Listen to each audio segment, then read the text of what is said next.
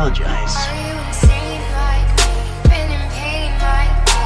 Bought $100 bottle of champagne like me, just to pour that motherfucker down the drain like me. Would you use your water bill to dry the stain like me? Are you high enough without the Mary Jane like me? Do you kill yourself apart to exit? Do the people whisper about you on the train like me, saying that you shouldn't waste your pretty face like me? You're fucking psychotic. You say tomato, I say tomato. All the people say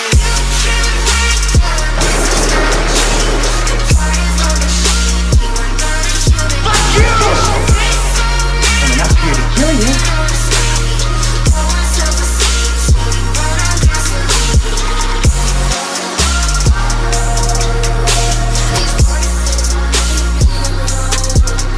my heart is gold and my hands are cold. Are you deranged like me? Are you strange like me? Lighting matches just to swallow up the flame like me? Do you call yourself a hurricane like me? On your fingers 'cause you never take the blame like me. My heart is gold and my It's just like Skype calls are the best thing to capture, but yeah, because I have a MacBook Pro, I'm an audio engineering major, by the way. So Right, so if it you comes- fuck up, then like Then they I'm just really- you out of yeah, then school. I really need you're, to just- we're super retarded. I might as well just relapse if I find you know. But we're sounding good right now. Do you just want to just start the podcast right here? Yeah, let's like roll, man. All right. Well, hey, nice to meet you, Amy. Welcome to Nod Squad. I don't know if you've ever really heard any of our. I haven't, Yeah, I mean, we just started out, so I Congrats, don't. man. Yeah, I don't blame anybody for. I really don't expect anyone to listen to shit, but just the background. We started this like almost 2 years ago. Mm-hmm. But me and my co-host were under a drug court program. Okay. So basically, we recorded a shit ton of episodes, but we were really paranoid to upload anything because our drug counselors and our probation officers were like watching us hardcore. Right. So we just saved a bunch of like Oh, wow, episodes and okay. saved them in the vault until we graduated, and then my co-host had relapsed, and now Right. he's in the Santa Barbara rescue mission right now, and he's almost done 12 months there, so he'll be getting back. What is that? It's just like an internal like residential treatment center, or Okay. inpatient basically. Mhm. But it's like a lot of court ordered people Got go it. there. Okay. So okay. it's like a lot easier for people to go in if they're facing criminal charges. Got it. And I'm living in San Luis Obispo County, by the way, which is kind of like SenCal, I guess. I don't know. I was born in LA. But yeah, drug court's no fucking joke. I barely graduated by the skin of my teeth. And then, as soon as I graduated and walked out of that courthouse a free man, I, drove to my storage unit, and I had like, safe full of just a giant, Fear and Loathing style drug collection. And I just, Oh, Jesus Christ. yeah, I went fucking ham. And then I remember, I kind of went on and off, but then towards the end I overdosed, and I had to get hit with Narcan like 4 times in a row to get brought back to life. And I kind of talked about it on Dopey with Dave, because I've been friends with him for He's awesome. like, I love Dave. yeah, he's the best. Yeah, I've been, friends with him for like almost 3 years, 2.5, 3 Mm-hmm. years, ever since they just started. I knew Chris back in the day. Yeah.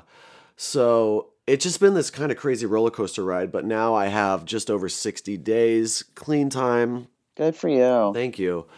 So I'm trying to, this is kind of the first time I've ever really taken recovery seriously, because Mhm. before I was just like, I'm here because, the judge wants me to be here. Of course. You can't ever do it for anyone else. You have to do it for yourself. Yeah. Oh, yeah. Yeah. If you're doing it for the court or your parents or a girlfriend or whatever. Especially girlfriends. It's like, that doesn't work. It's always going to fucking just, you'll do it and then it never sticks. You got to do it for you. Yeah. And if you go through a breakup or something, then you're just going to relapse. That was always my main thing was like relapsing over like fucking dudes. Yeah. Oh, I mean. And then I got my heart shattered like 2 years ago. And I didn't relapse. I was just like, nope, not doing it this time. I'm not going to burn my house to the ground. I was like, I will feel my feelings and they're not fun. We don't like feelings. No, you know what I mean? I run as far away from my feelings as possible. I don't like thinking about my life. Crying and smoking and, sleeping a lot and, just like, it was awful, a lot of showers and just like, it was terrible.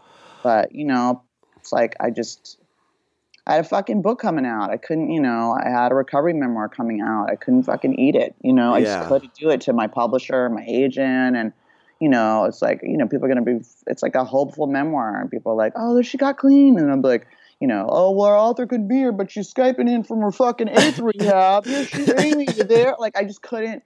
I was just like, no, dude. I just couldn't break. My parents are like in their 80s. I was just like, I can't mine too. Everybody again. I was just like, I fucking can't. And I didn't know if I would make it back. You know what I mean? I just didn't.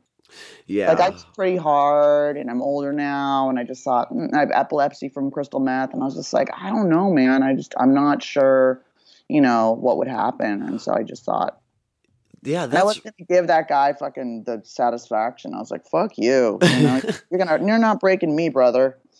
That was really interesting when you were talking about how the methamphetamine was causing epileptic seizures. Where I was sober. Well, I had my first one when I was using, and I walked into a market and I came out I woke up in an ambulance and I'd had a seizure, and that's what got me in my first treatment center. I was like, oh shit. But then I was clean for 5 years, and I was living in Paris, and I started having grand mal seizures like all the time. How old were you when you first got your first seizure? 24, 25. Holy shit. And then I didn't have any, and they were like, oh, we think you had a seizure, but whatever. And then I went like to treatment, and then I think I drank it about a year, and then I was like, oh, I blacked out immediately and was like a total asshole. And I was like, oh, I can't drink either. I'm not just a tweaker. I'm an alcoholic. Okay, cool, I got it. And then I just stayed dry. Like, I didn't go to program or anything like that. And which is fine. Like, I'm not saying 12 steps is the only way at all. Like, that's the way that I used, because I'm such a dick. I need like a compass in how to behave in the world. Because me too. Otherwise, I'm just like an asshole, And it's like. So I just was like, dry for like 7 years and didn't drink. And about 5 years in, and I was living in Europe, and I started having grand mal seizures like all the time. And they were like, what the fuck? And now, is this from intravenous use? Like, no, that's what's crazy. Wow. It was just from smoking and snorting. It's like people are like, I shot coke. They're like, I shot meth for 7 years and I'm fine. I'm like, well, lucky you. You know what I mean? Yeah. Like, fucking, I don't even know. So yeah, the neurologist was like, did you do a lot of drugs? Because you have hyperactive lesions on your frontal lobe now. And I was like, fuck. Oh, so it's not uncommon. I mean, it's not unheard of by doctors. Yeah. But, I mean, God, that shit's like made with gun bluing and Drano and God knows what else. Like, I'm sure we're going to see more and more people with like Parkinson's type shit. I guarantee it. It fries your nervous system. And so, I mean, I have all my teeth, but yeah, it gave me epilepsy that I've now had for 15 years. It's just crazy because, methamphetamines, that's the one drug out of every drug I can think of that is not derived from any plant-based sourced, originally. Totally artificial. All chemical battery acid. Like, you can grow it from gun bluing. It's gnarly. Ugh. Yeah, it's like fucking gross. And it's like, so, but I mean, when I relapsed, it didn't stop me from shooting cocaine. Yeah. And I would have seizures, and that's all in the book, and I'd have a seizure, and so then I wore a bike helmet while I shot coke, so I wouldn't crack my nose.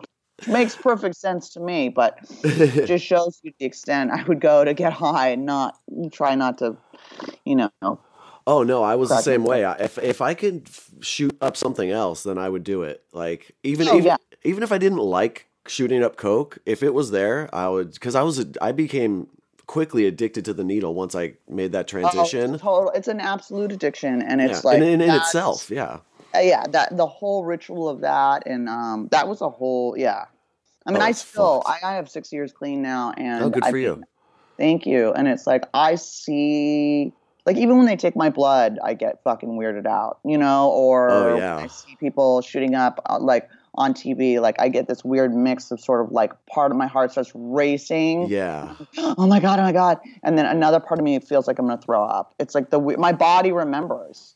Oh yeah. It's like muscle memory in your Yeah. mind and shit. Weird. Yeah. Like I get a It's visceral fucked. response just to seeing it, and I'm like, whoa! It's like a very Ugh, yeah. What's been happening to me is like because I've been Narcaned twice, and Oh, both times Jesus. were terrifying, and they're really insane, kind of I love that. Like dopey. both times terrifying, but I did it again after. Like the first time was terrifying, but that didn't stop me. No, oh no. I mean, but they were What is that gapped like? out. You're just like high, and then all of a sudden, like you're like dead, and then all of a sudden you're back. It's like you fall asleep. Like if it's like, let's say you're laying in bed and you fall asleep, you close your eyes and then you wake up and it's morning. It's kind of like that, but you close your eyes and then you wake up or I would wake up and I'd be in the back of an ambulance, like my first time. That's like my seizures. Yeah, it's the fucking Yeah. worst. Or, so when you had a seizure, it's kind of like that. It's like a blackout kind of thing. Yeah, totally. Yeah. You don't, and you come to, and you're completely disoriented, and you don't know, and you're just like, what the fuck happened? Like it's weird. Yeah. It's fucked. It's super terrifying. Yeah. Yeah, it was so traumatizing. Like the first time I was in Pasadena in some shitty hotel, piles of different drugs around me. Right, of course. I'm with my ex-girlfriend and her new like transgender partner, and we're all partying, all three of us, and I'm shooting up like China White, black tar, and coke all together, just mixing it. Yeah, and that was my big fatal error because the coke wears off so fast, but. Of course, that's the thing. Well, yeah, that was my whole thing. You've got to like shoot up every 20 minutes. It's fucked. Yeah, I know. It's like feed the monkey. It's and you just get gnarly. bruises everywhere. Oh, but, I know. It's gnarly. But the thing is like I'd want to do more coke, but I kept mixing in this China White, and dude, that was and I wasn't thinking because fatal error. You should have called. I would have been like, Oh yeah, I mean, you were probably in LA somewhere while I was just like flopping around like a fish. I never shot heroin. I never shot dope. I didn't like downers. That's how I smoked started. it once, and I was like, "Fuck this! This is boring." Like it just didn't. I think some of us are wired for different drugs. Like like for me, crystal and coke were the ones that really were like ding. Yeah, like I felt normal and I liked it, and like. And I just didn't really like downers ever. Well, what was weird for I me? would do them, of course, because you'll do anything. Like I smoked pot and hated it for fucking 6 months. But it's like, I think that we all, depending on our biology, certain drugs, click for us and others not so much. Yeah. Well, this is why I'm such a weirdo. Is like maybe it's because I have like insane ADHD or something. But when I would pop oxys or when I would shoot up tar. I wouldn't get down. I wouldn't get drowsy. I would get super hyper and like almost like how the equivalent to someone doing speed. How interesting. Yeah. So, I started on pain pills, but I would like take Vicodins or oxys or whatever because I would get super productive, Wow. Yeah, Weird. I would stay up all night on them. I mean, I could Weirdo. sleep on them. Okay. Yeah, right? Super weirdo. And then, once I learned, the art of speedballs and goofballs, then it took a turn for even worse direction, like it was just it's like here's 2 different ways you can fucking OD. Yay! Oh yeah, it was crazy. Yeah, yeah. I never mixed stuff. I just shot coke on its own, which I know is it's pretty rare and very old school. Very rare, but I mean it happens. Like once because it took me a long time to switch over to the needle because I thought I was like such higher class than everybody Of else. Like, course, oh, that's these like, junkies, yeah. like Once you I put- yeah, pop you're like, I'll Oxy. never do that. I mean, Yeah. that's like a whole other level. That's like junkiedom. You're like, ew. Like then you really have a problem. Well, and then a part of me had a fear of needles too, because like I couldn't shoot up myself. But then once I learned how to register a vein, it was just downhill. Like it was. I know it's super gnarly. I Yeah. know. I talk all about it in the book. Yeah, it's like it's just Your book is really interesting, and it's like really entertaining. The way you write and like kind of Thank paint the you. picture is really awesome. Did you Thank you. make? Because I noticed your book is almost the exact same size as the big book of NA. it is. I yeah. didn't even know that. Because I'm holding it. Yeah, I'm holding it. Your book up against the big blue book right now. That's almost That's identical hilarious. in size. So No, I almost thought you did no, that on purpose or something. No, I got clean in AA. I didn't get clean in NA. Oh, okay. And in AA, everyone in LA, everyone's fucking addicted to drugs. Like, Oh yeah. Oh yeah. like so it's like Yeah. it doesn't really matter. It's No. it's like There's- it's LA not, it's is not just- like when I first got clean, like in my 20s, where if you talked about drugs in an AA meeting, they fucking flipped out. Like here now, it's like there are people who get sober in AA whose main problems were drugs. It's like it doesn't matter. Really? Everyone's cross addicted. Yeah, it's totally like loose like that now. Because like people like Dave or other people have suggested that I try to go to AA groups or meetings. And I've never, like, once I turned 21, I was like, oh, alcohol is legal now? Like, I really have no interest in this anymore, you know? I mean, drinking was part of my thing, but it wasn't really my main problem because I would black out and get so fucking weird on it. So Yeah. I stayed away from it. I really prefer drugs, but you can absolutely go to AA. Yeah. I don't know what it's like in San Luis Obispo, but it's like, it's all the same thing. I just wish we would just like let that go. It's all the same thing. It is. I mean, addiction's addiction. It's all addiction. Yeah, it doesn't fucking matter. Like, oh, I like chocolate. I like vanilla. Shit. It's all addiction. It's the same fucking thing. And it's like, I understand the identification with people, but it's like I, sponsor someone who's a heroin addict and I sponsor someone who's a total alcoholic. You know what I mean? Like I have like all kind, and it's like my sponsor did everything, and it's just like it doesn't really matter. Well, I actually think alcoholism is, in my opinion, much more difficult to overcome than even than heroin addiction. Yeah, it's just everywhere. Like you could drive down the street and you can get alcohol anywhere. I've had eating disorder, so it's sort of the same thing where it's like you have to learn because it's part of like but the thing, the difference with alcohol and an eating disorder, you have to eat. It's like sex addiction. Like, what are you just going to never like be in a relationship or fuck anyone again? You've got to figure out how to moderate. You have to learn. Same with eating. You have to learn how to moderate. With alcohol, you can be abstinent. Yeah, I can see that. You know what I mean? Like you can be, and so it's easier. But yeah, I think the other thing is ads for fucking like meth or coke all the time. It's not like you go to a bar and they're like, "Hey, would you like some lines?" Like no, and it's much more social and acceptable, and you're going to run into your drug of choice much more. It's like, and also the withdrawals I heard couldn't be fatal. The withdrawals from alcohol can be fatal. Benzos and alcohol, you can die. Yeah, those are the only two that you just literally seize out and die. Yeah, totally. So, I mean, I wished I was dead when I was kicking like heroin plenty of times, but I knew it wasn't going to be that bad. I would see people kick out because I did time in Twin Towers in LA. And I would see people coming off of benzos, and I was just like, "Fuck!" You'll die. You can die. Yeah, I was so glad I never had to deal with that. Did they medicate them properly?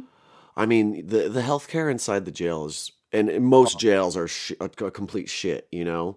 I've seen some articles where people have like literally died going to withdrawal in jail, and it's like, "Hi, hello." Like, well, we just had a whole issue here at the San Luis Obispo jail because they I don't know if you've read the article or heard about it, but they had a schizophrenic man in a holding cell in like the drunk tank, and they strapped him down to one of those restraint chairs, and it was like over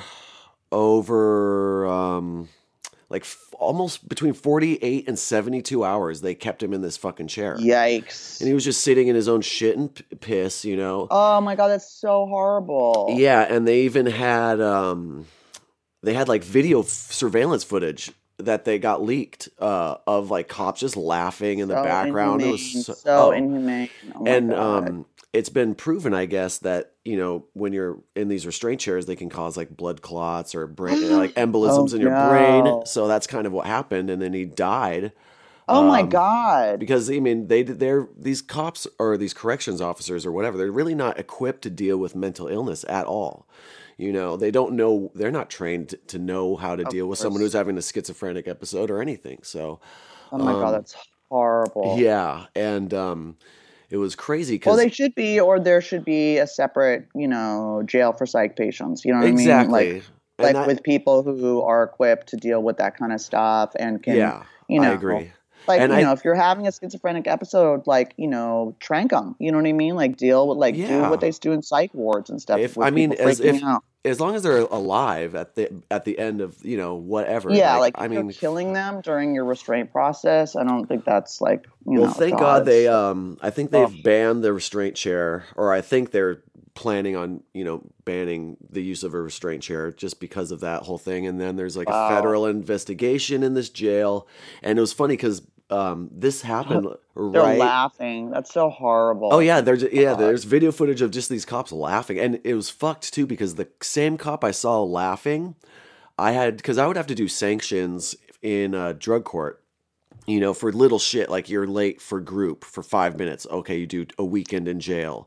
Oh my God, are you serious? Oh yeah, they're so fucking strict. I mean, I've been in a lot of different court-ordered drug programs. I've been in like Prop 36 or PC 1000, but drug court is like the most hardcore, and it's where it's like most of the people who are put in drug court have felony convictions or facing sales charges or something. Mm-hmm. So they were super fucking strict, and I ran into that same cop. Oh God! Like maybe a month or so after that whole shit went down, and yeah, he was on his like needless to say, he's on his best fucking behavior. Yeah, I'm sure. And it was crazy too, because my co-host was in that jail right after all that shit had gone down, because they were getting ready to send him to a residential treatment center, and there was like a bomb threat. Someone had put like a fake bomb in front of the jail in protest. And it was just this whole fucking mess up here. Yeah, so he was in lockdown. It was just fucking crazy.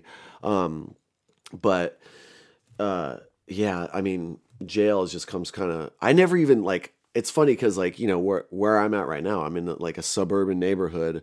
I'm probably the only person in this whole fucking little area that's been to jail, let alone as many times as I have. Right. But it is what it is. Like after a while, jail is not even fucking scary. I mean, I know prison is a whole different fucking ball game. I mean, I don't know. I was only in jail for 5 hours before my mom bailed me out. But it's like, it's funny because all the times I drove around with like loaded syringes and crystal and fucking all that kind of stuff. Yeah. And for being in treatment like 6 times, like I got arrested for felony domestic violence. Oh, what? That's what you got arrested for? Yeah, that's the beginning of the book. Oh, fuck. Yeah. Oh, you haven't read the book yet? I read some of it. It's just... Brian, I'm going to kill you. I know. I got arrested I was high on Oxycontin, and the book opens with me pulling a knife on my now ex-husband, high on Oxy. I pulled a knife on him, and he called the cops. I got arrested for felony domestic violence with a deadly weapon. Oh, so wait, is that still on your record? I went to jail. Yeah. Oh, I mean, it got dropped to a misdemeanor, and I did 240 hours of community labor and a year of domestic violence counseling. But it's still on my record. I need to get it expunged. But like the whole book is like about how like this Beverly Hills princess, yours truly, like lost everything and is left penniless in a psych ward, and then ends up on Medi-Cal disability, sweeping the street on a fucking chain gang. It's like me and 40 Mexican guys. You know what I mean? Chain gang, huh? Yeah, they were like, "What you here for, Weta, huh?" Yeah. Oh, I'm here for DUI, and I was like, I'm here for felony domestic violence with a deadly weapon." They're like, "Oh shit." Yeah. Oh my God, that would be called Weta, like. Yeah. Everywhere. Oh yeah. It was super gnarly, but like life changing. I mean, that was. Whew.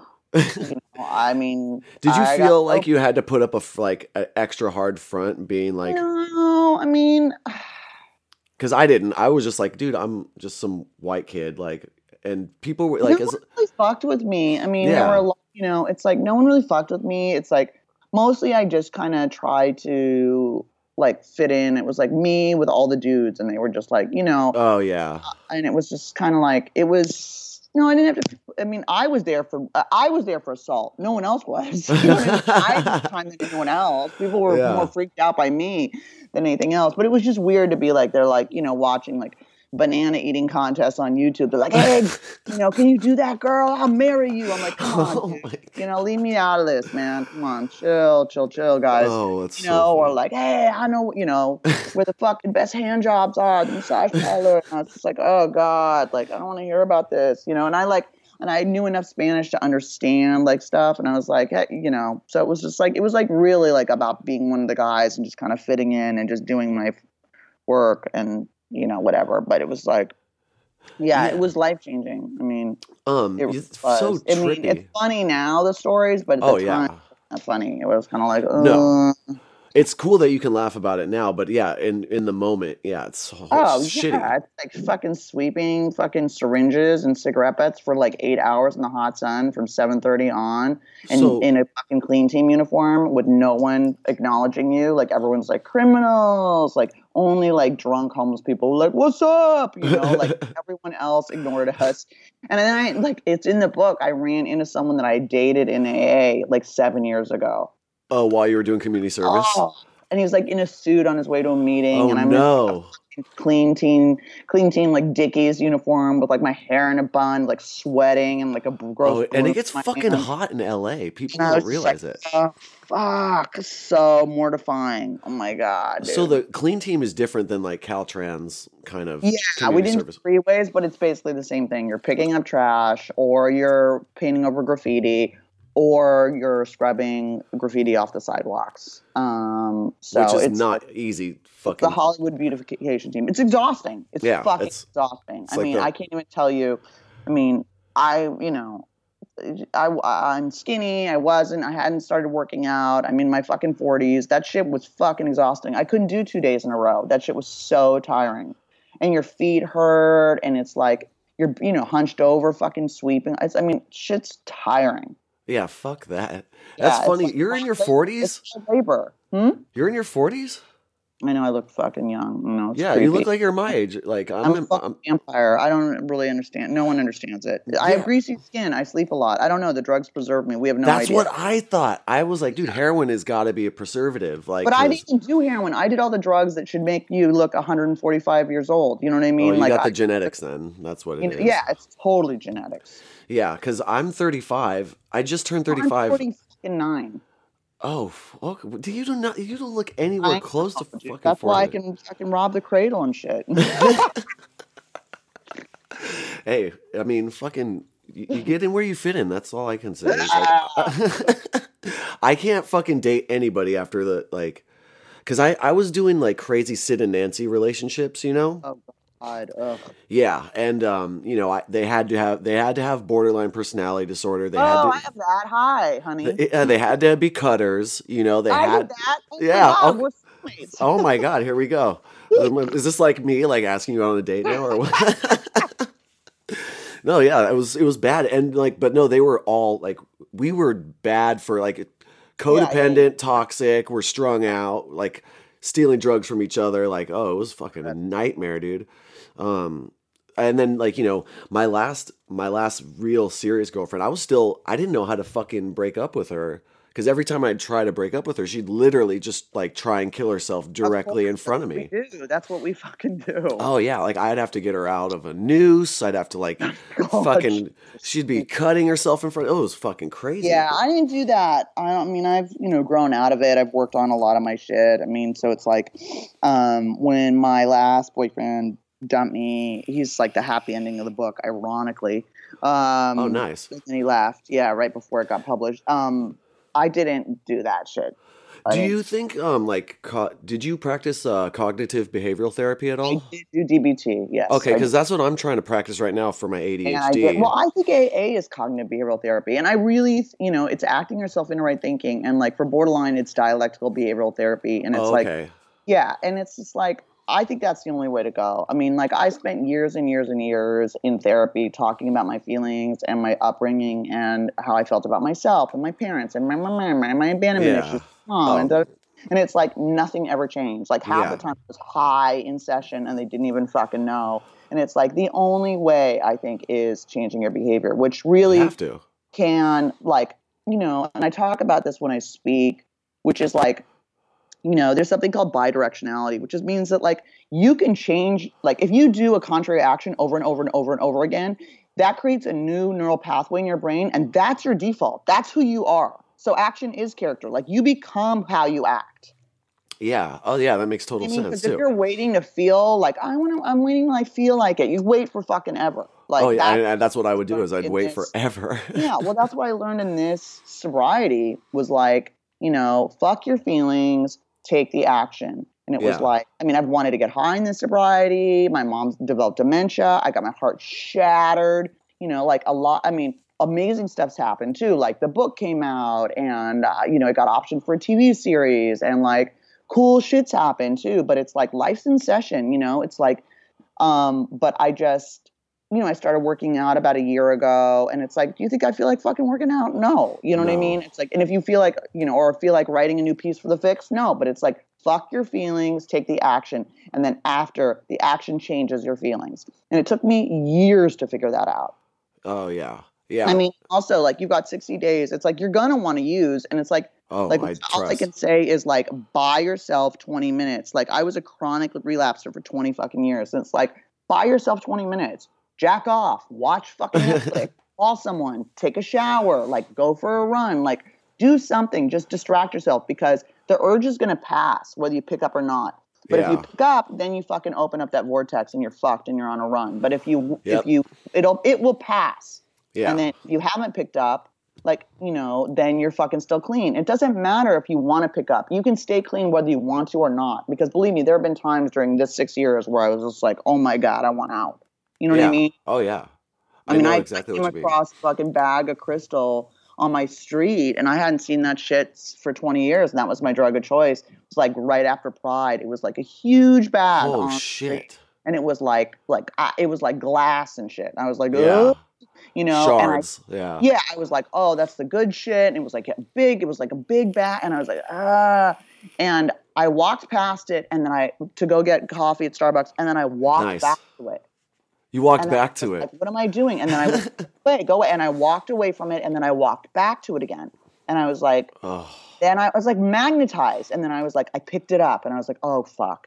And then it was like had a hole in it and some of it got on my finger. And my head's like, smell it, taste it. And I was like, oh shit. I was like, so I called a program friend and I was like, I'm super triggered right now. I just came across a huge bag of crystal.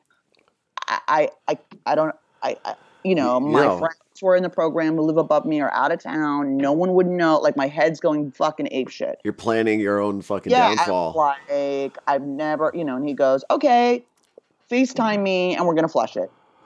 Yeah. So because you can't just throw that stuff in a dumpster. Because I'll go get it. No. You know what I mean? Like I've pulled cottons out of dumpsters. Like, you know what I mean? Like I'll get it. Like I'm not stupid. I know my fucking self. So you know. My sponsor was like, you brought that in your house? Are you crazy? Like, you know, but it was like, whatever, dude. I had to get rid of it. And so it's like, you know, people go, oh, well, you're not working a good program if you're fucking have urges to use. It's like, that's fucking Are you kidding me? People get cravings like years and years after they stop. Alcoholics, like that's our fucking base. So it's like the fact that we get any time sober is a miracle. It's like, just because you want to fucking use doesn't mean you're not working a good program. It's like, you know, all that matters is your actions. Like I talk about this all the time. It's like no one gives a fuck about your intentions, man. No, like, that's the thing I really learned. It's like, you know, I had a sponsor and he goes, you don't have to be a good person, Amy. You just have to act like one. No one knows the fucking difference. And I was like, oh shit. Yeah, fake it till you make it even. You know, and so that's really, really what it's about. And that's cognitive behavioral therapy. It's like, fuck your feelings, like take the action. Yeah, that makes so much sense. And it's like, you know, people who are weirded out by AA and the Christian stuff, and I'm a Jew, so I am totally weirded out by the Christian stuff. Colonel Puff Puff, stop doing that, please, sir. Is that your dog? My cat. Oh, are you He's more of a dog or a cat person? he wants like famous on Instagram. Like there's this one fucking I have a friend and he's like a digital artist and he creates all these weird fucking things with like Colonel Puff Puff and like a Russian astronaut outfit or floating in the clouds or like controlling the world or like it's so funny. And then he also made like sweatshirts for people. It's like really weird. I know. He's already become a meme. Like I know. It's that's fucking hilarious. But what was I saying? The fact that you were able to like tell on yourself in a way when you have drugs in your hand, like that's the one thing that's like, because I can watch heroin documentaries all day. It's on a TV screen. It doesn't trigger me at all.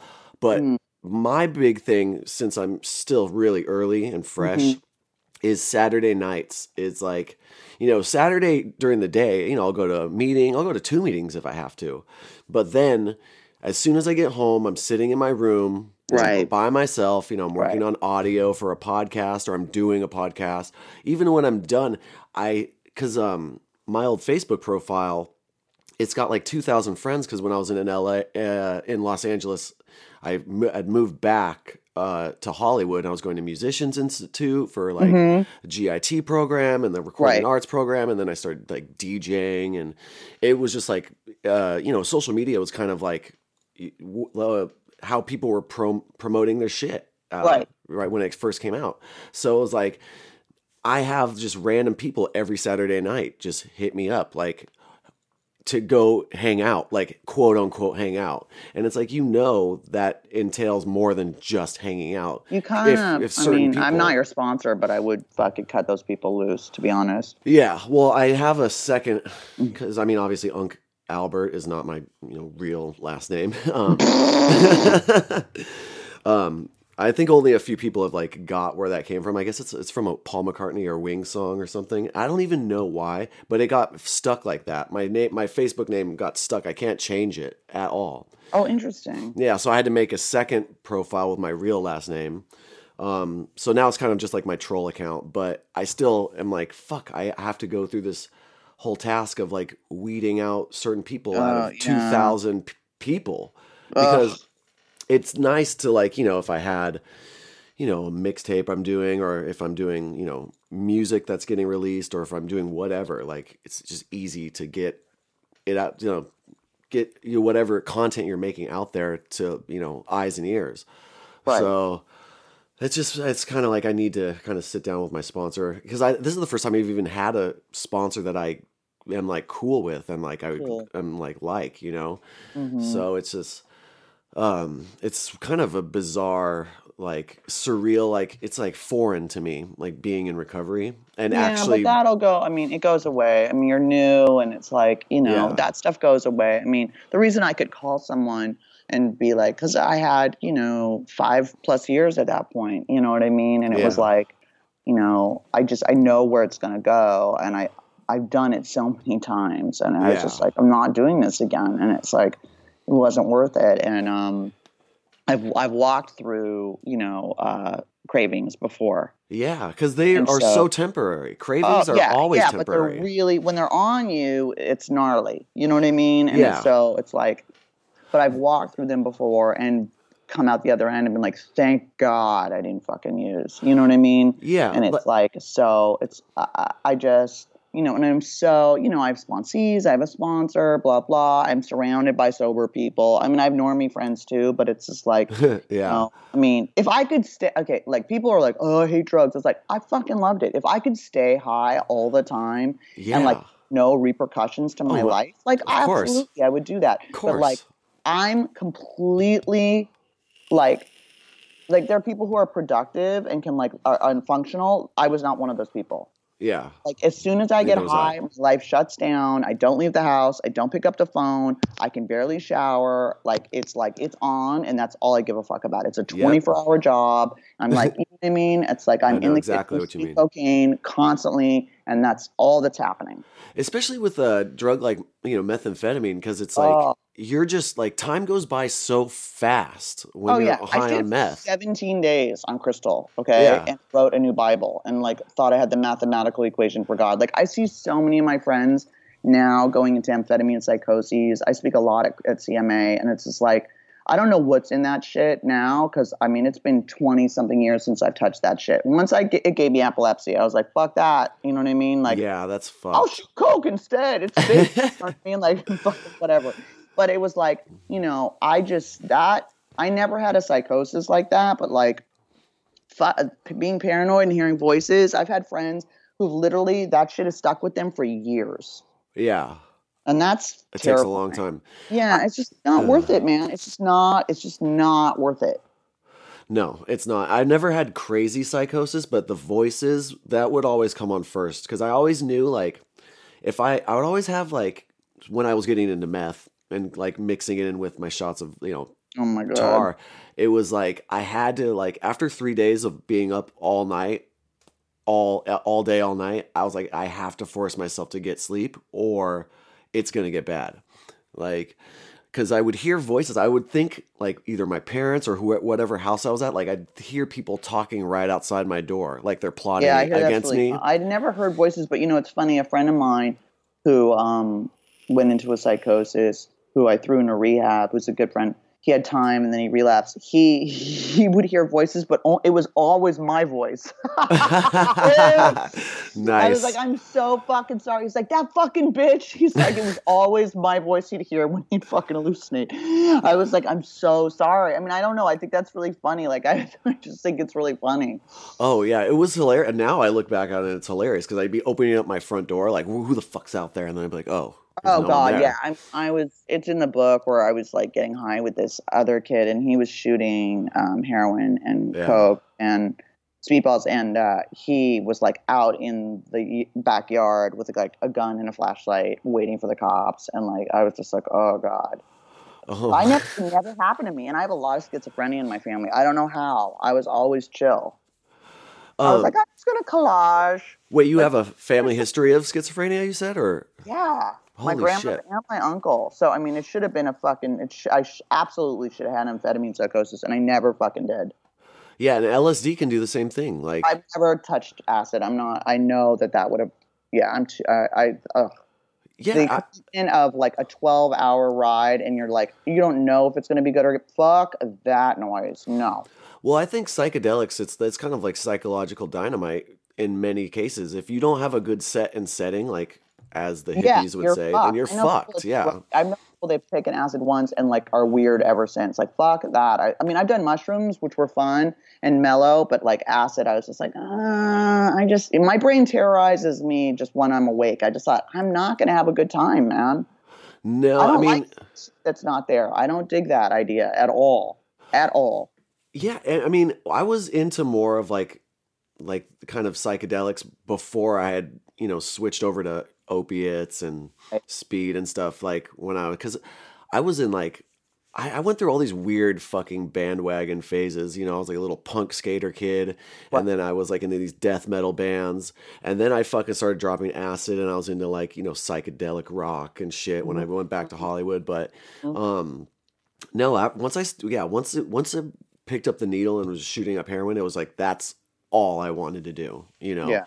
And it's the last time I even did acid, it was a fucking nightmare. I was in the Bay with my friend, and we were like candy flipping, like MDMA and acid and meth, and we're hanging out with like our one friend, and then this guy. It was like Tone and Jay. These like, and one Tone's like this just pimp, and I'm so wasted. I don't even know he's a pimp.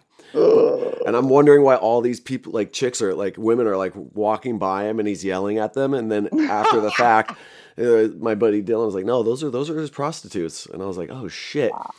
But it was like the funnest night ever. I'm like partying with this pimp and this other dude, and like who's got like this other gangbanger. And then my buddy Dylan, I guess they had gone in on like an ounce of blow. And he goes to divvy it up in his car, but he bites into the bag. And I just watched while I'm frying on acid an ounce of cocaine just explode in the air. It's just in the middle of Mission District in fucking San Francisco. Oh my God. Oh, it went from like the greatest night ever to like the worst night ever. Yeah. And there's it's like Salvadorian gang territory. It was just so fucking bad. And so then... Like I'm in a car with my buddy and he's swerving and he's frying on acid and he's on his phone and he's driving and he won't let me he won't let me do one or the other to help him. I was like, either let me drive or let me get on Google Maps on your phone, but you don't need to be doing both. And he would just be like, shut the fuck up. You're making me fucking swerve. So I just had to get in a fucking fetal position and just pray to gods I didn't even fucking believe in it. You know? Totally. It was fucked, yeah. And then the whole ride home, I was just like, this was so bad. And I was like, I don't need to do psychedelics anymore. Like, I'm good, you know? God, yeah, I have a spit. I mean, San Francisco is where I first got turned on to speed. Oh, really? And it was like the early 90s, so there's a whole section in the book with like me living with gutter punks and skinheads in Lower Haight. Yeah, before it was gentrified. Yeah. When it was like gnarly, when it was just like all junkies and like there was like projects and shit like that. And it's like, yeah, there's a whole section that's just, it's so surreal, the life I lived down there, like with my roommate and the stinky fucking shot speed for like a whole quarter the first time and like went into it went to an immediate psychosis. And it was like, I mean, it was just such characters. We were all like poets. We're all like doing spoken word. It was like super fucking cool then. And all, it's like everyone had like some weird fucking like nickname, like Captain whatever. It's like a handle. You know, like fucking swinging Jim Sinatra and fucking all this shit like that. Like it was like fucking Dick Ranger and Mike Buffett and like I love it. Shit. It was like, it was a fucking incredible time. I mean, it was like what I would have thought New York in the 70s was. It was like super creative. Definitely. We were all broke. We were all just performing and like we're all hanging together. And it was awesome until like I got so strung out. Yeah. Speed. And like, you know, and then my parents just came. I got like a huge infection in my face from like snorting like crank. And like my parents just like came up and grabbed me and dragged me back to LA. Did the crank like kind of cut up the inside of your nose and shit? Oh, I got an infection. I mean, my face blew up like the kid from Mask. Like I got a huge infection, and then they gave me amoxicillin, which I'm allergic to. So then I got like hives on top of it. Yeah, and then I called my parents. I was like, I just got out of like the fucking shithole I was living in, and I stayed in a hotel, and I was so sick. And I called my parents. I was like, hey guys, like I'm sick. Something's wrong, and they had no idea that I had been like doing speed for like 7 months at that point and like running speed dealer. They were so fucking brokenhearted and freaked out and whatever. And it was like, drag me back to LA thinking like I'd be sober in LA. And then of course, we have like radars. Like I just, I'd clean for like, I don't know, it was like clean for like a couple months in LA, but drinking like 2 bottles of wine a night by myself. And then I would I walked into like, an antique store and, this like gorgeous gay guy with like perfect muscles and like perfect teeth was like, hey girl, how you doing? And I was like, I'm okay. He was like, just okay? And I'm like, yeah. He's like, what you need is a rail. And I was like, ding. And then from him, I navigated the entire speed scene of Los Angeles with like, and ended up buying from Mexican gangsters and like like the whole underworld. And the LA speed scene is much darker than the San Francisco speed scene. Yeah. Have you seen San Francisco lately? It is completely fucking different than like. I went up there because I was up there for Litquake and I read and they hated me. I guess I wasn't. They're very, very, very PC and my book is very. My book is very un-PC. Yeah, no, that's what's awesome. And they were freaked out by my story. I just like spoke at Powell's. I just read at Powell's, and Portland's pretty PC too. But they, and I can't even tell like when people are just like shocked or mesmerized by my book. Like I'm reading, and there's like, there's just big eyes, and they're quiet, and I'm like, are they hating me? Are they loving it? I have no idea. And it was like. So, the book is pretty fucking edgy and raw, but it's like, well, I have heard a lot of people. I'm really proud of it. It's like, I feel like I took 20 years of like gnarly, horrible shit and turned it into a tool that's helped a lot of people. They're like, thank you, man. I feel less broken. I feel less alone. Like you made me feel less ashamed of shit. And you gave me hope because I was like really kind of like die hard. Like no one thought I was going to fucking get clean. Yeah. Because I was at chronic relapser for like 20 years. And also, you know, to be a woman and talk the way I talk about sex addiction and talk about being a perpetrator of domestic violence and stuff like that. And like, you know, it's not exactly like, woohoo, like, you know, like making you look good. And it's very few women who come out and talk about that shit. Well, yeah, you have to get really introspective on your life. But what I like how you say, you know, like how you're using those traumatic negative experiences and turning them around and using them to benefit you, because that's how I feel like this whole podcast came about. That I was like, well, if I'm going to have these horrible past life experiences, I'm going to extort as much good out of them as I can. Yeah. You have to. Otherwise, it's like you're just like, I've wasted so much time and there's too much shame and all that kind of stuff. It's like you have to turn it into something. Yeah.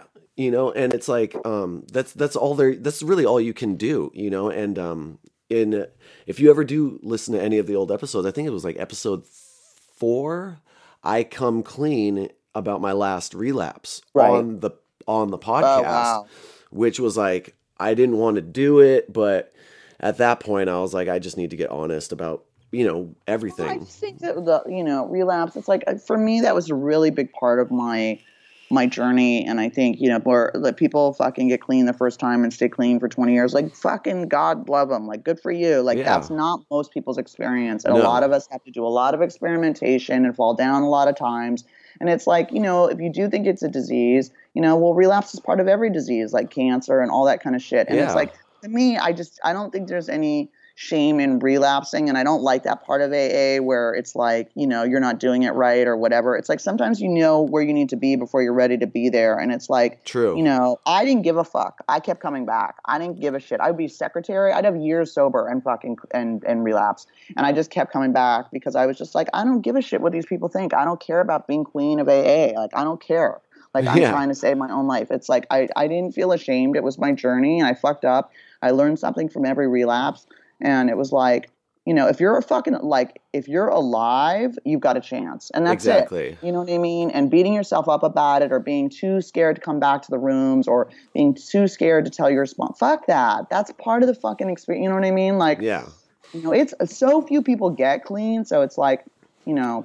Oh no, the success rates are so low. It's insane. So low. So it's like, you know, if if you haven't died, like, and you're alive after a relapse, awesome. Yeah. Like, you get to start again. How cool is that? Like, you get, you know, and it's like, there are people who really, I know one guy, and it took him 6 years to get 30 days. I was like, Jesus, that's a commitment to me. Like, I mean, so I think we really need to we need to be more inclusive and like, hey man, welcome fucking back. Glad you're alive. Like, you know? Yeah. And you know, it's weird because I do see different kind of stereotypical characters within, like, you know, the meetings and stuff, you know. Oh, totally. There's the soapbox person who's just like, please. I know. Time bullies and all that shit. It's just like, it's like, really, dude? No. Because for me, like, the way I see it is like, if you need to take Suboxone, take Suboxone. Oh, who gives a shit? You know, I don't give a fuck. You know, I'm not going to judge. It's none of my business. Like, whatever, Matt, fucking. Like, whatever you need to do to, like, not shoot heroin and die, fucking do it. You know what I mean? Like, you're like, well, you're not really sober. It's like, it's none of your business, man. It's like, you know, I don't care if you get sober, you know, doing handstands. Fucking right on, dude. You know what I mean? Like, whatever fucking gets you there. Like, I think that infighting, you know, within the recovery movement, you know, against harm reduction or MAT or 12, abstinence, like, not abstinence isn't for everybody. And that's cool, man. Like, if I could fucking do anything in moderation, I would do it. Like, I'm not one of those people. No, I know. I'll abuse it. Like, you know, I had, my parents are so unaware of what addiction really is. You know, they would have me see a psychiatrist and then they would recommend I get on Adderall or whatever. And then I would just be popping the whole bottle, you know, and I was just like, well, that didn't work. You know? So it's just like, it's just like, I did what you guys wanted of me. And I mean, it's just hard for people who aren't afflicted to even ever fully grasp what it's like. You know? That's why I wrote the book. That's why I wrote the book, for other addicts and for people who don't understand. It's like a fucking front row ride, like seat. You're strapped in next to me. It's all present tense, and it's about, like, people have written to me and been like, I finally get it now. Like, I have now empathy for my brother. Like, I didn't understand addiction. Thank you for, like, I show you what it's like to be in our bodies and our minds. Yeah. What that's like. And I think a lot of people have been like, I fucking get it now. Like, they didn't get it before. Let me ask you, did you see that new movie? I know this is completely random and off topic, but did you see the Beautiful Boy movie? I did. I know Nick Sheff, one of the memoirs it was based on, the kid. Okay. The kid in it. He blurbed my book, and I used to write with him at The Fix. I did see it. What did you think of it? I liked it. I mean, it was mostly the father's perspective, and there was times also where I was like, what the fuck's he shooting? Like, I was like, me too. I thought I was like, is it heroin? Is it ice? How, are you blind? Like, my arms never look like that. Like, I was like, I mean, they looked bad, but they didn't look like that. I thought it was good. It felt a little bit incomplete to me. Me too. I totally felt that way. I wanted more from the kid's perspective. It was based on, it was based on the dad and Nick's memoirs. But for me, I wanted to see more of his process. It was kind of jumped around in the timeline kind of randomly in different spots. So I felt like it was kind of like there's gaps missing. And I felt like it wasn't funny at all. Like my hoping, like I said, it's my thing has been optioned for TV. It's in development for TV now, and it's really? Like, and my book is funny. Like my book is like I make it fun. Like I found the humor because that's the only way to get through. Like there's also moments where people are like you'll just cry. It's so sad. It's like, I mean, a zillion suicide attempts and overdoses, and it's like gnarly. But it's like, and I know saying addiction's funny, but it's like, I also think that you want to show all. Colors of the spectrum. Like we laugh about that shit. My parents don't laugh about it, but me neither do mine. But it's like when I speak to our people and fucking make jokes about it, they're fucking dying. It's like, because that's to me is how you get rid of the shame. You fucking own it and you find the humor in it and you fucking move on. And it's like, definitely. So I did call my dad crying and apologize for what I put him through because after you watched the movie, you mean? Oh yeah, like making me like understand him, like the fucking 3 a.m. phone calls of me loaded or me disappearing or all the seizures and the psych. I mean, I just felt so fucking bad for what I put my parents through for 20 years. Yeah, on and off, and I was just like, I'm so fucking sorry. And my dad was just like, it's all good. Like, he's just like, it's like what I said. I was on the doctors and I said something on the doctors that my dad had said to me. And he just said, I don't have any anger or shame anymore about it because I feel like you had to go through everything you went through so you could write the books, so you could help other people. And there's no higher calling than helping other people. So I'm not angry or shamed anymore. Yeah.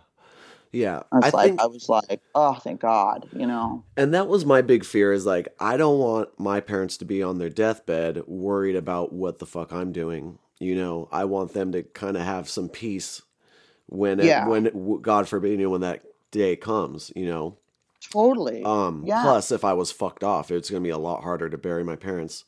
Everyone has to do. My mom has dementia now, and I am power of attorney, and I, have to take care of all her affairs, and I'm the one who talks to the nurse, and I'm the one who handles everything, and it's like, thank God I'm sober and can fucking do it. Yeah, because you're at a place where you can, I mean, I can't tell you how many times, like when I slipped my wrist in London, she came and flew there and bathed me because I couldn't get my stitches wet. She came, when I, couldn't get out of bed because there was no crystal available in LA, so I couldn't get high. And so I couldn't get out of bed because I was cold turkeying and I couldn't move. I was like, and my mom came into town and she took care of me and cleaned my house and or when they moved me to Santa Fe and she would walk in and I'd fucking slam the door in her face because I had needles and spoons and blood everywhere. Yeah. I was I mean, I put them through so fucking much, and it's like I'm so thrilled to be in an opportunity where they're proud of me and to give back, to them and to the world. Yeah. Because we were, my whole life was about me. I'm in pain. I'm selfish. My addiction. Me.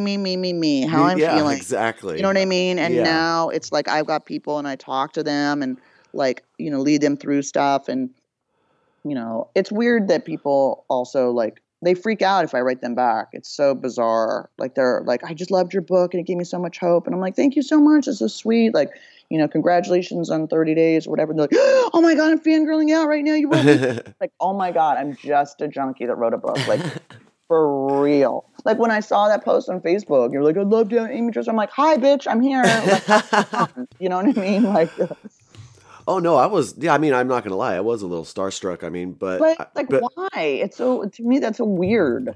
Well, maybe I don't have an idea what I'm like. I have no idea what the perception of me is in the fucking, social media sphere. Do you know what I mean? But like, I'm still like just an asshole. That's my awesome. friends, I'm nobody. I don't think I'm anybody. I like went to breathwork last night and cried about my ex for, it's like 2 years. I'm like, move on, Amy. Like, Yeah. good Lord.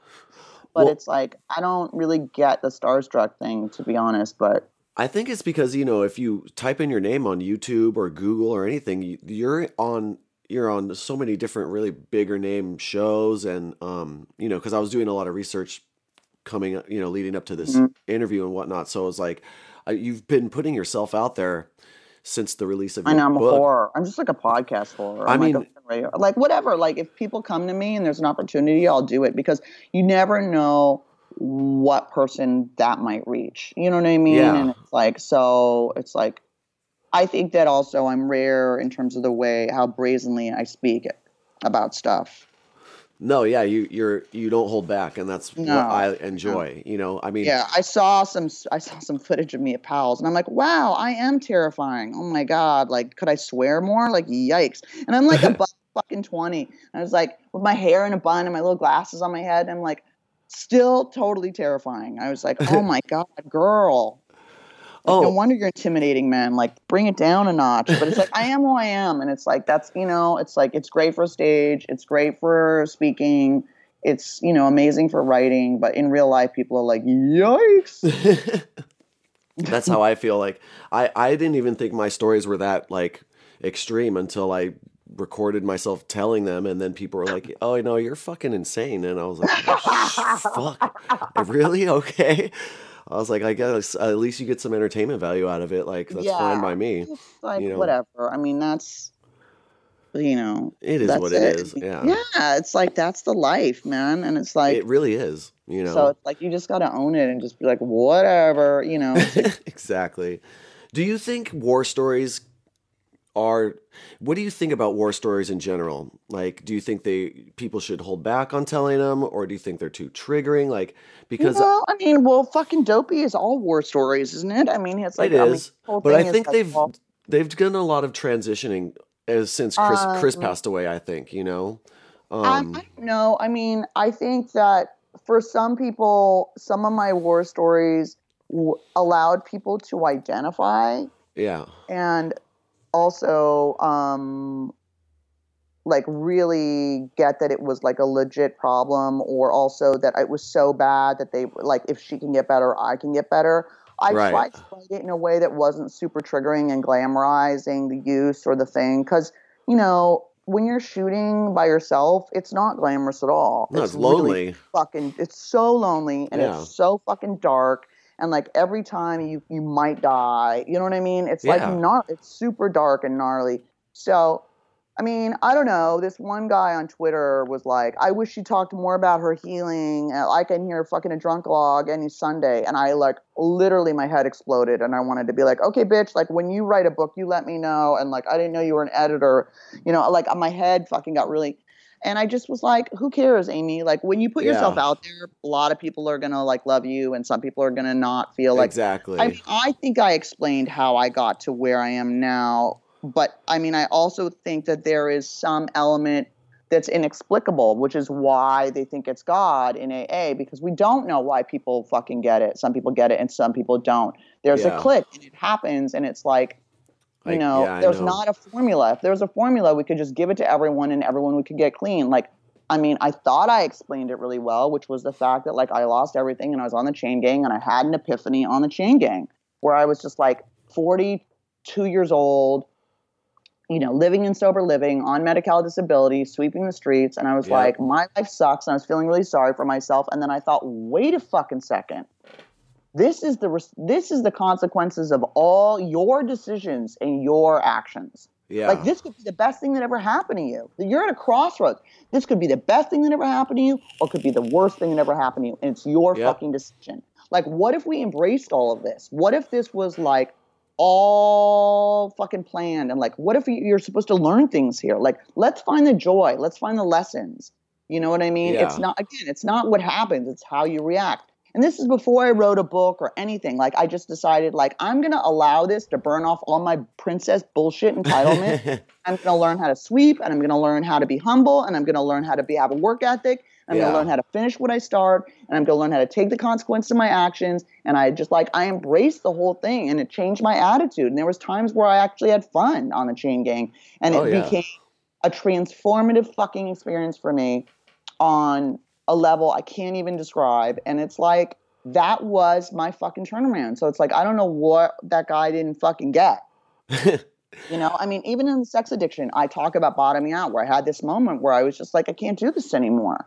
Yeah. I cannot do this anymore. I did the same thing. I was, clean, but I was in drug court, and I was just a massive whore, and I was just on Tinder. Yeah, it was so fucked. Tinder. Oh my god. Yeah, it's horrible. Yeah, me too. I know. It's like nothing but bad experiences. It's so easy. It's just so fucking. It's terrible. Yeah, and it was like I was completely. But it's like that's what we do. Like, we put down one thing and we pick up another. But it's all fucking addiction. It's all alcoholism. It's all our brain trying to get dopamine. I can hear you vaping, and I put down vaping, and it's like it's all dopamine. So I chain vape nicotine all day. Yeah, what gives you dopamine? Nicotine. Yep. Fucking caffeine and nicotine are my only vices now. Falling in love, gambling, shopping, all that shit. And it's like, it's all seeking dopamine. Oh yeah. So it's like, I mean, I had to go through that. And it's like, that was the hardest stuff to write in the book, because it's really embarrassing shit that I let men treat me that way, that I did that. And it's like, I went to SLA and I went to SAA and blah, blah. And it was like, so but that's the stuff I needed to talk about, because that's the stuff people need to hear. That's women were like, God, I fucking identified. And I'm like, there you go. Like, who gives a shit about looking good? You're trying to look good in an addiction memoir. You're not being honest. Like, for real. People are like, you seem like an asshole. I was like, well, I was mentally ill and doing drugs. Yeah, I was an asshole. Yeah, what do you think is going to happen? It's a recipe for disaster. It's like, if you're a nice person while you're mentally ill and doing drugs, like, why get sober? Why? Yeah. And also, where's the book going to go? You know what I mean? Like, you're an angel at the beginning while you're shooting cocaine and like brandishing knives. Like, where, you know what I mean? There's like, like, publishers want narrative arc. They want which is really hard to create when you have 20 years of relapse, because addiction is so repetitive. Oh yeah. You know what I mean? It's like, oh, I got clean, and then I fell, and then I relapsed, and then I got clean, and then I relapsed. And it's like, how do you create a fucking narrative that was going to hold people's attention, where they're not going to be like, holy shit, when is this bitch going to get it together? My God. Yeah. No, I know exactly what you mean, because I've been trying to do writing. I thought, the podcast would be a good way to get a lot of the timeline of my stories on some sort of medium. But I've been doing a lot of phone interviews while I'm waiting for my co-host to return. But I have, like 30 to 40 ones from the vault that I'm finding, like, I'm questioning if it's like, because I'm trying to find this fine line between not glamorizing but not being too preachy. Yes. And because, no one wants to hear that either. And no. We have, I've been asking everybody about certain like older episodes that I'm editing on, my computer. But like, I have one, it's like almost exactly a year old, maybe just over a year old. And I'm doing a phone interview. I'm at my house, and my co-host is on the run from drug court, and he's hiding out in an undisclosed location. He's got a warrant out for him. Probation's looking for him. And I'm on the phone interviewing him, and he's all strung out. And at one point during the phone interview, he's like, I got to cook up a shot. Oh, wow. And he cooks, like a 10-minute, clip of him. He's cooking up a shot, and I'm just so awkward. So I was like, now that I was like, well, then that's kind of too far, you know? And then as soon as I was like even questioning that, I had someone else on the fucking interview, like as a, you know, because I haven't really interviewed any big name people, you know, like you and Dave are probably the most well-known people I've had, but everyone else I've had are just people from the streets that talk about Right. their crazy ass life, you know, because they're just as interesting as everybody else in my mind. And, you know, I had someone else on, and then at the end of the interview, he just blurts out, yeah, I shot up coke while we were fucking Wow. doing it. So I was like, fuck my life, dude. And Wow. so, yeah, I think it's really important. I mean, to do a balance. It's like, Yeah. you know, it's like I think you know, like a drunkalog is important so people identify, but I think it's important also to give solution and the way that you got out, but also to be also, you know, I make it all like this is how I did it, not you should. yeah. You know what I mean? Well, I make we it like this make is mistakes what I along did. the way, you know, like You no one's know, going to but get it I right perfectly the first time, you and know? so it's like, yeah, so it's like I think there's a fine line like between like people allowing people to identify and glamorizing it. You know what I Yeah. mean? It's really it's a hard line, and also It's very like hard. giving solution and not preaching, which I just like I said, I just make it about like kind of what worked for me finally, Yeah. and being really humble about it. It's like, and also like, you know, being open, like this is what worked for me, like find what works for you, not being like, this is the only way, like fuck that weird Yeah. fundamentalist shit, you know? Yeah, I'm not down with that. Like, I don't give No. a shit if you, however you get sober, like we're all on the same path. So I don't understand all the infighting in the recovery movement, you know, Yeah. against harm reduction or like 12, like who gives a shit? No, yeah. If it works, then it fucking works. You Yeah, know? that's it. If you know, there's you know, it's not a one size fits all fucking formula. We're all different. Some people come in with trauma. Some people come in with mental illness. Like it's all different. Like whatever works for you, cool, great. Yeah, yeah. That's how I feel. You know, No, totally. I couldn't agree with and you I got more. a lot of pushback because I say junkie, and everyone's like, it's SUD, and I'm like, fuck that. I'm What's not doing that. SUD? Substance use disorder. Oh, whatever. I'm a junkie. I'm a fucking heroin. Right. I'm a dope fiend. Well, that's I'm a the new hopeless dope movement, is fiend. that stigma, you know, that's the stigma. Is if you're clean and dirty and junky and you're using stigma, you're stigmatizing language. And I'm Oh like, my that is God, not whatever. why people fucking have a weird fucking view of fucking drug addicts. It's because of the behavior that we do. Do you know what I Yeah. mean? And I say this all the time. I wrote a piece about it, and Howard Wetzman was like, fuck SUD. He's a doctor and a psychiatrist and an addictionologist, and he's also sober. And he was just like, you know, SUD, like you could be like, oh, well, Steve, you know, you got to forgive Steve, man. Steve has SUD. And it's like, I don't give a shit. That fucker stole my car and owes me $200. Like that is the future. It's not some fancy fucking name. You know what I mean? It's not So like I've some gotten name is going to pushback for fucking that. magically fix anything, you know? I've Like, gotten pushback for that. I've gotten pushback also for outing, for breaking my anonymity and saying that I'm in AA in the book. And I'm like, it's not the 30s, man. Sorry. yeah, times are changing, you know? Yeah, Like, I don't. You know, I think we need to all like, you know, come out in recovery, and like people think AA is a creepy Christian cult, and I'm trying to explain why really? it's not. Yeah. And I do, and it's like, so I don't represent AA, I represent myself, and it's like, like I that. don't think that's helpful. And you know what? I turned out that one girl wrote to me, and she just said, "Hey, man, you know, AA's always creeped me out, but like you seem cool, and you kind of made AA seem cool, and like, would you meet me at a meeting?" And I was like, yeah, man. And I met her at a meeting. She got sober. So fucking whoever Nice. tells me anonymity doesn't work, fuck them. You know what I mean? It worked. Yeah. So, and it's like, I do talk about the creepy part of AA because that's honest. I'm not, Yeah. you know, there are predatory fucking dudes in AA and blah, blah. Oh and my it's like, God. it's It's creepy. yeah. I'm like, I'm telling the truth. Like, I'm not, there's no sugarcoating it. It's like, you know, the book's not for everyone. It's gnarly. Yeah.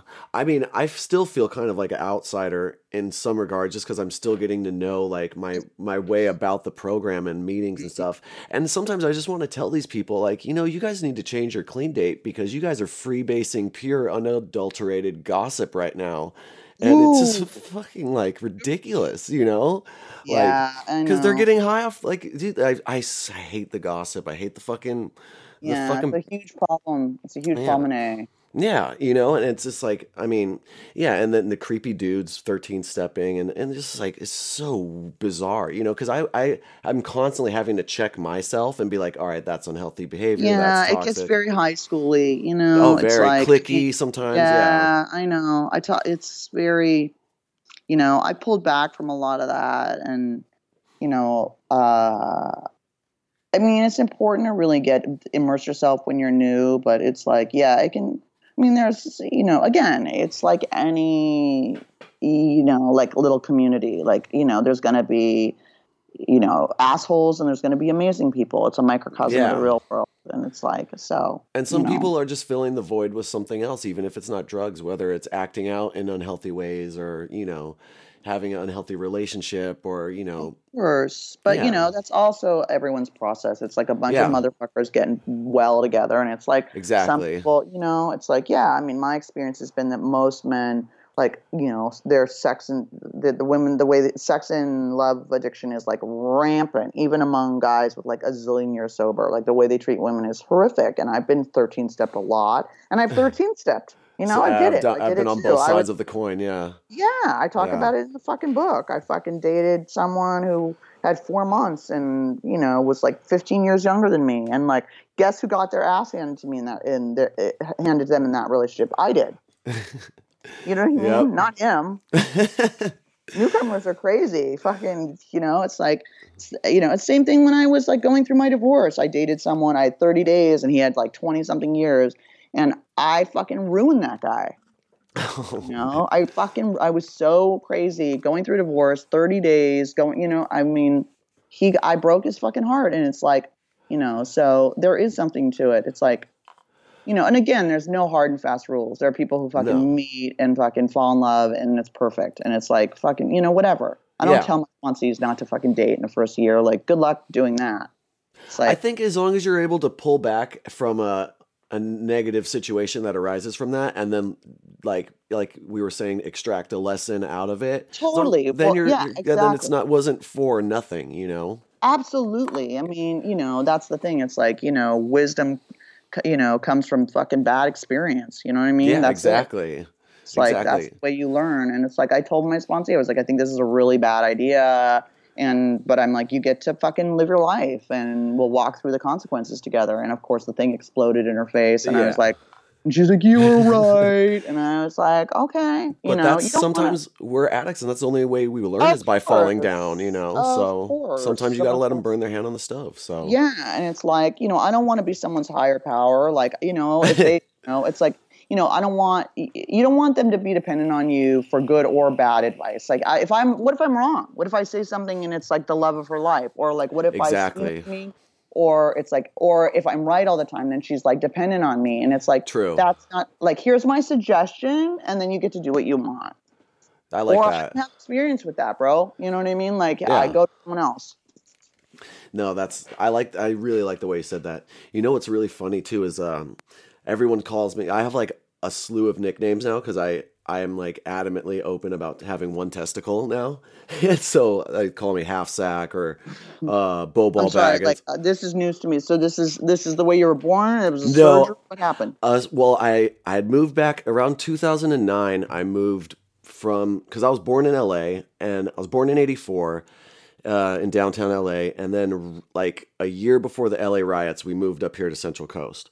And then I went to high school, did a little bit of college here, and then around 2009, I moved back to LA to do the whole music, recording arts, sound Right. engineering. And I think halfway, or like 30-40% through the program, I had gotten diagnosed with testicular cancer. Oh my God. So then I had to do all this crazy shit. You know, I was living in Hollywood, and then I had to move. I moved from Hollywood to Pasadena, and I that's when I got really bad because I was like, you know, I didn't know what the fuck was going to happen to me. I was like, Yeah, of I didn't know course. if I was going to live or die.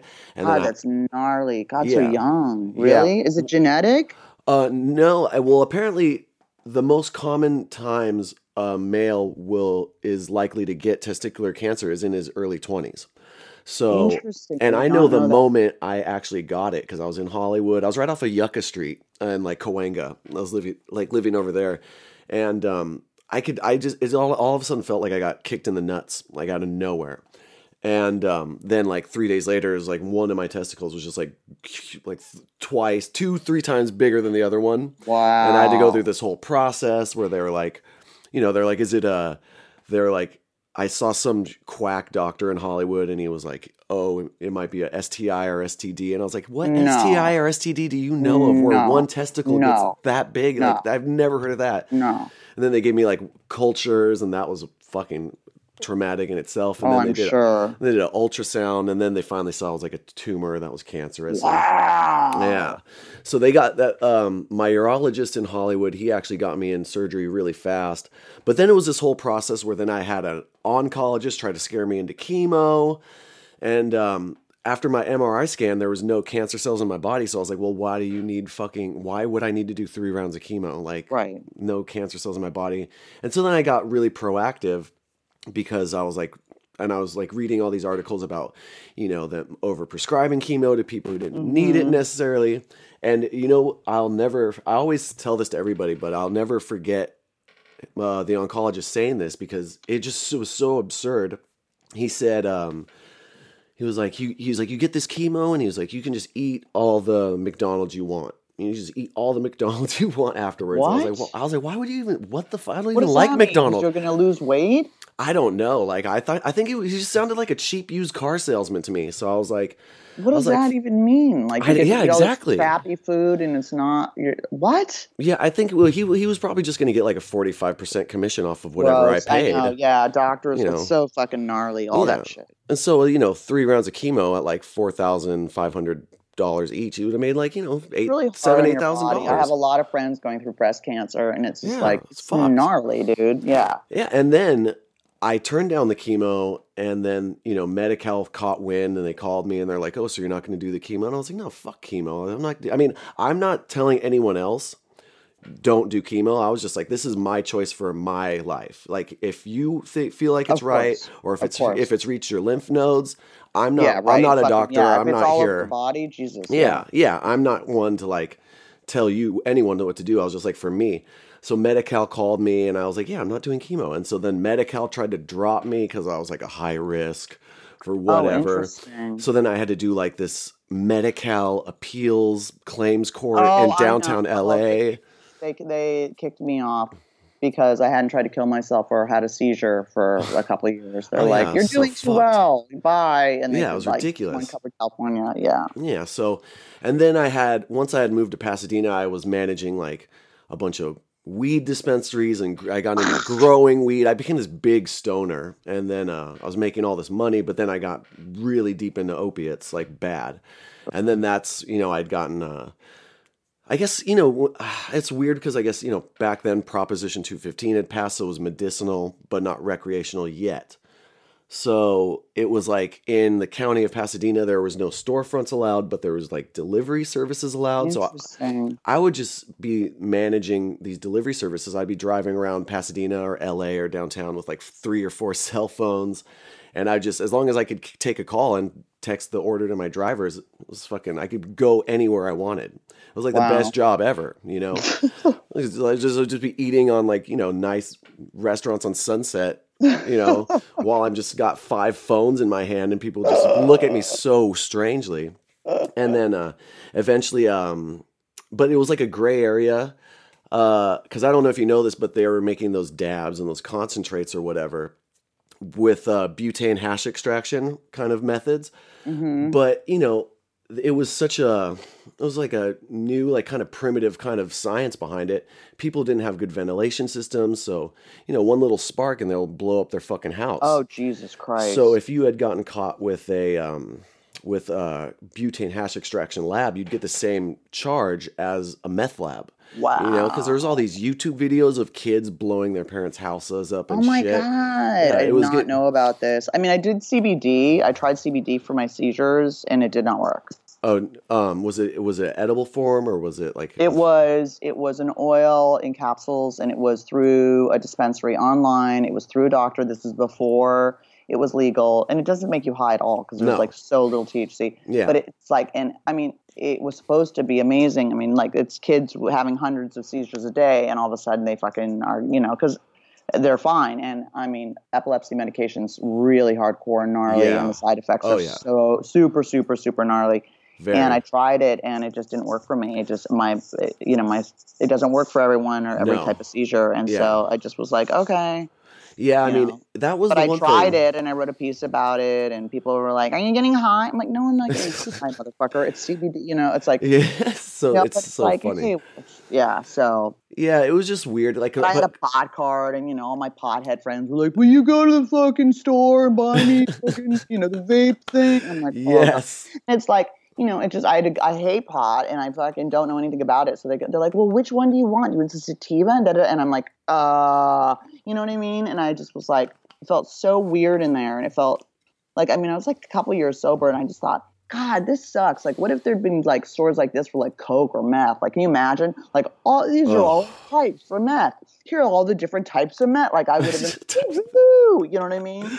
Oh, I know. I'd have been like a kid in the candy store. I was so jealous. I was just like, Yeah, and like, when you have once you go to the needle or when you're shooting up all these different drugs, like it gets to the point where it's like weed isn't just like, it doesn't have the same effect as when you were a teenager. You're just like, weed never worked for me. It always made me paranoid and weird. I was always like, I'm thinking too much. And like, I just couldn't, I liked the paranoia at first because it was like Ugh. a 20-minute paranoia, and then I'd usually pass through it and then get, No, because never. like, yeah, Couldn't this. think. It made me so stupid. It made me Yeah, so. that's what I didn't like, is I didn't like melting in my couch or losing my keys or none of that. So I would always stick to sativas.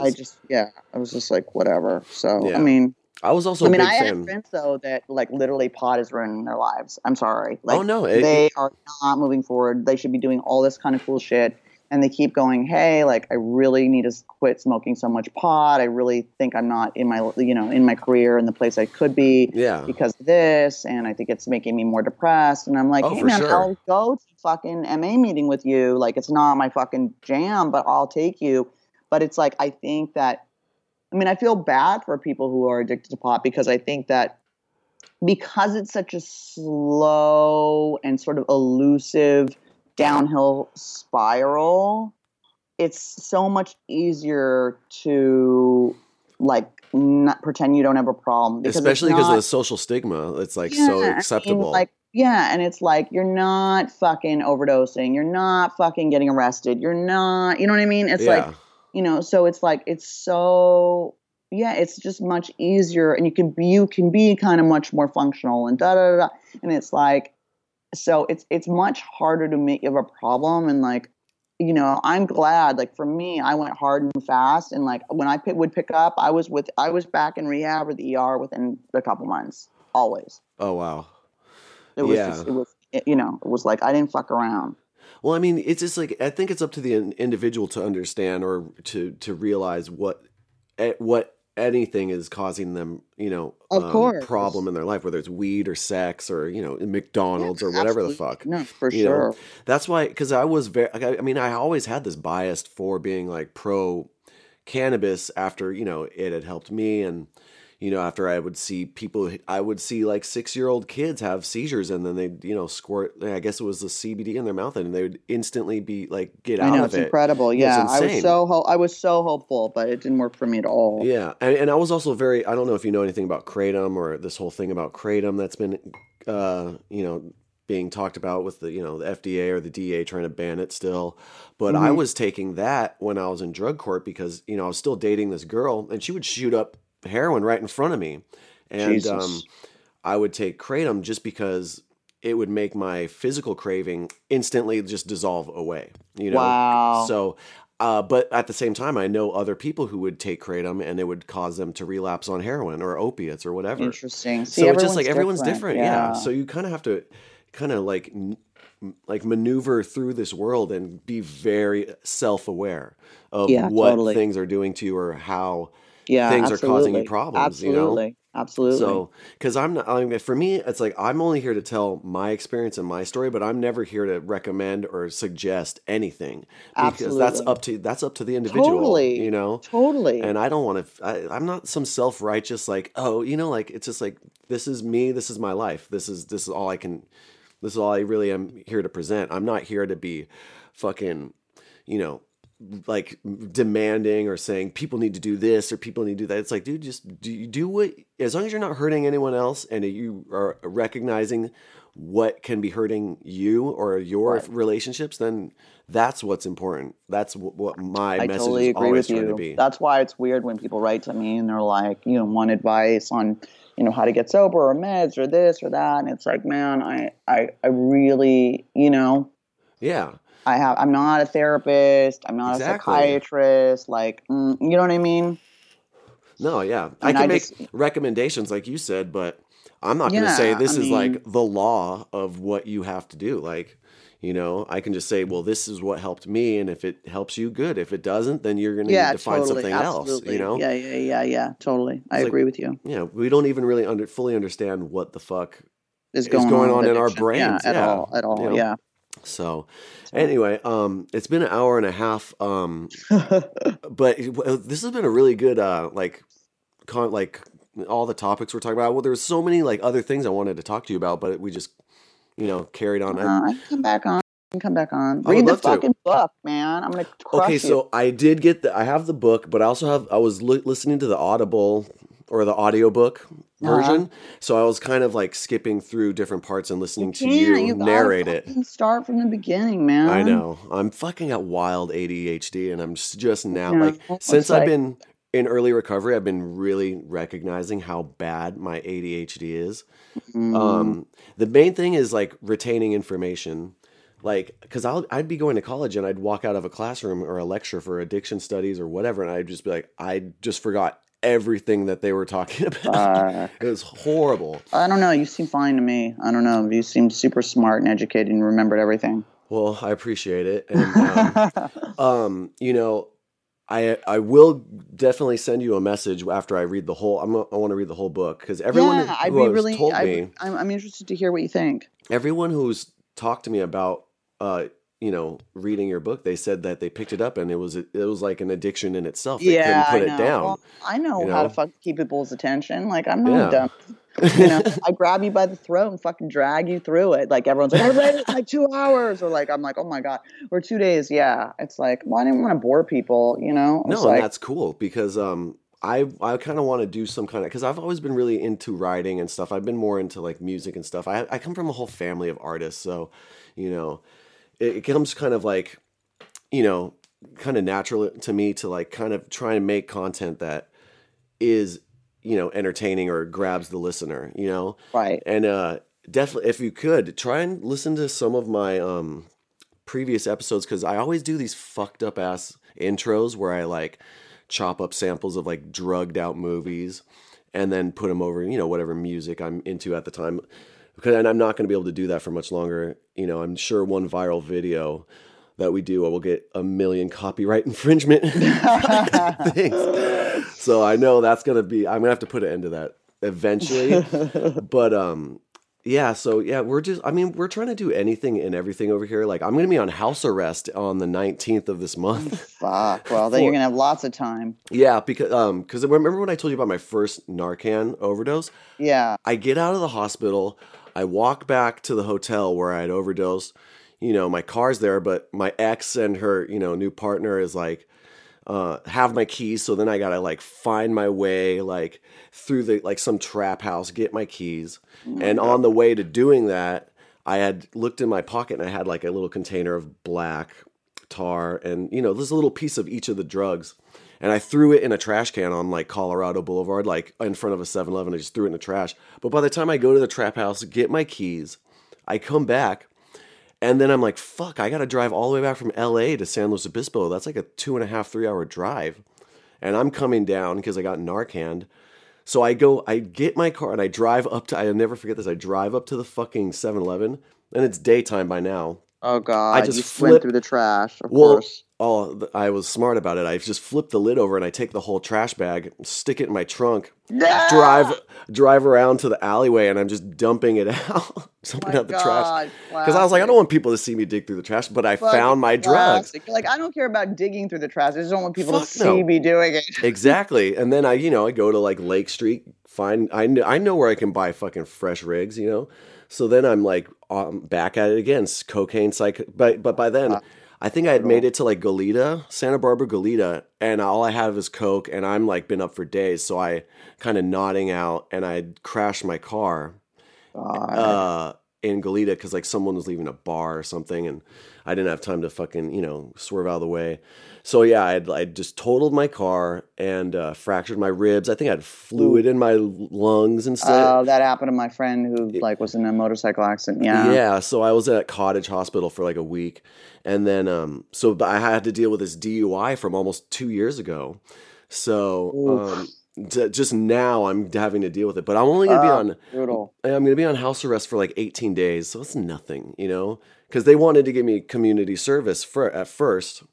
And which was like 45 like 8-hour work shifts, but then they were like, "Oh, we're gonna give you 18 days house arrest." I was like, "Fuck it!" So we're gonna do these like live stream like DJ mixes and stuff, and I'm gonna call it what were we calling Unk's house arrest house party? It's hilarious. I love it. Right? It's So hilarious. we're gonna be doing that. Use the time productively, man. You might as well. I know. So, I mean, we're trying to do all kinds of shit. I mean, I've been kind of carrying the whole weight of this on my shoulders until my co-host comes back, and Yeah, of course. we're trying to even do a recovery-based app for the phone, but that's just a whole nother fucking thing too. It just so, but we'll definitely talk, and I would definitely love to have you back on. I really appreciate you coming on. Of course, man. My pleasure. Yeah, your story is from what I've heard, how you've described it on other shows and stuff, and from what I've heard from the audiobook, it's kind of very similar to me. Yeah, it's pretty gnarly. But and I mean different little various differences, but I mean LA is a fucked. You still live in LA, right? Yeah, I live in West Hollywood. Yeah, dude. I guess if I would probably want, I don't know, maybe at least a year under my belt if I were to go back to LA. I mean, there's such good meetings. There's such a good community here. I mean, the sobriety really here is amazing. So and there's it's like always you plug something into to that, do. it's easy. It's easy. Yeah, there's always something to do in LA. That's what I loved about it. Yeah, I mean, totally. So here, it's like there's a million hiking trails. Oh god. And meetings, and that's all. That's all. Oh, kill me! Oh my god. Exactly. Oh, So I have to really get creative. brutal. Oh, right? brutal. But no, thank you again. Of course. Is there anything you want to say to our, I guess we call our audience? No, the guys, squadron? my book's called My Fair Junkie. You can get it on Amazon. You can get it at Barnes & Noble. You can go to my website, amydresner.com. I'm on Instagram. I'm on Twitter, Facebook. I'm going to be in Ohio. Oh, fuck. Speaking at I'm going to be in Zanesville, Ohio. I know that is. The Recovery Nation fucking whatever event on the 23rd of March. I'm going to be at Annie's Bookstore in Spokane, Washington on the 14th of March. You're just hopping around all over the fucking place. I'm performing at the International Women's Conference this Friday, doing a little bit of stand-up, which has been I haven't done stand-up for a while, so I got to put my set together. Yeah. Possibly going to be in Reno coming September. So yeah, things are coming up. I have all that stuff's on there, and that's it. Just banging out new pieces for the Fix. And did you start your comedy or started in comedy after recovery or during your addiction? Yes, I was always sober when I did. Okay. I relapsed at the very end when I was doing stand-up, and it was really bad. So then I got arrested, and I was like, trying to kill myself, and I was like, okay, I need to put my life together. I was like, not, trying to get through a divorce and a criminal trial. We're sort of and get sober. We're the top of my list, not like a tight 10 at the Comedy Store. I was like, all right, let's put that on the back burner. And then the Comedy Store's got so much history behind it, and a lot of fucking addicts. Totally. I just was like, can't fucking hang at that whole. I mean, you're either sober or you're an addict. Like if you're a comic, mostly. Oh yeah, you're one of the other extremes. You're not. Yeah, you're not I just was I need to stay out of that scene, and it's like I was in sober living, and there was an 11 o'clock curfew. I was going to be like, well, I need to blow curfew so I can do an 8-minute set. 12:45. It's like I was just like, fuck this. I just started writing, and now we're here with a That's- book and all that kind of shit. So Talking with me, you know. Well, thank you so much again. It was great talking to you. Of course. And definitely we'll stay in touch. So sounds good, man. All right. Well, take care again, Take care. and I'll Thanks talk to you for having soon. me. Okay, All right. bye. Bye. All right, you guys. That was fucking amazing. Fucking Amy is the coolest fucking person ever. Like, she's so friendly, so outgoing, so outspoken. She taught me some shit, you know. But you know, I'm all talked out. It was almost an hour and 40 minutes. I was only expecting to go an hour long, but you know, we had so much shit to talk about. It was so interesting. So anyway, you guys, I got shit to do. My giant pile of laundry is calling my name. I gotta fucking clean rain gutters. I gotta do a very exciting, like, you know, kind of celebrity kind of shit, cleaning rain gutters right now. So I'll talk to you guys later. You know, Nod Squad, we do have, what is it, a Facebook, a fucking Twitter, Instagram. We have other social medias, but really, I just want to get my Twitter numbers up, my Facebook numbers up, and Instagram up. And, oh, the YouTube channel. Yeah, we need to do something with the YouTube channel. Ryan comes back on March-ish, so pretty soon. And, yeah, I don't know. And you know, I really have to pee right now. This coffee, I guess coffee is a diuretic or whatever the fuck. So, anyway, guys, you know, if you're struggling out there, you can always reach out to us, nodsquadpodcast@gmail.com, or find either the Nod Squad pages or the Brian Unc Albert pages. We can do Skype calls. We have a Discord even to take calls. I even have this Anchor app that I did a couple podcasts on, but I guess we'll see what the fuck happens. So, you know, with that, I'm out of here. And I love you guys. Stay safe, stay strong, you know, and this is Unc, Beau Ball Baggins, one ball to rule them all. I'm signing off, you guys. Peace, love, all the above. And, oh, toodles. All out, always. Peace out, guys.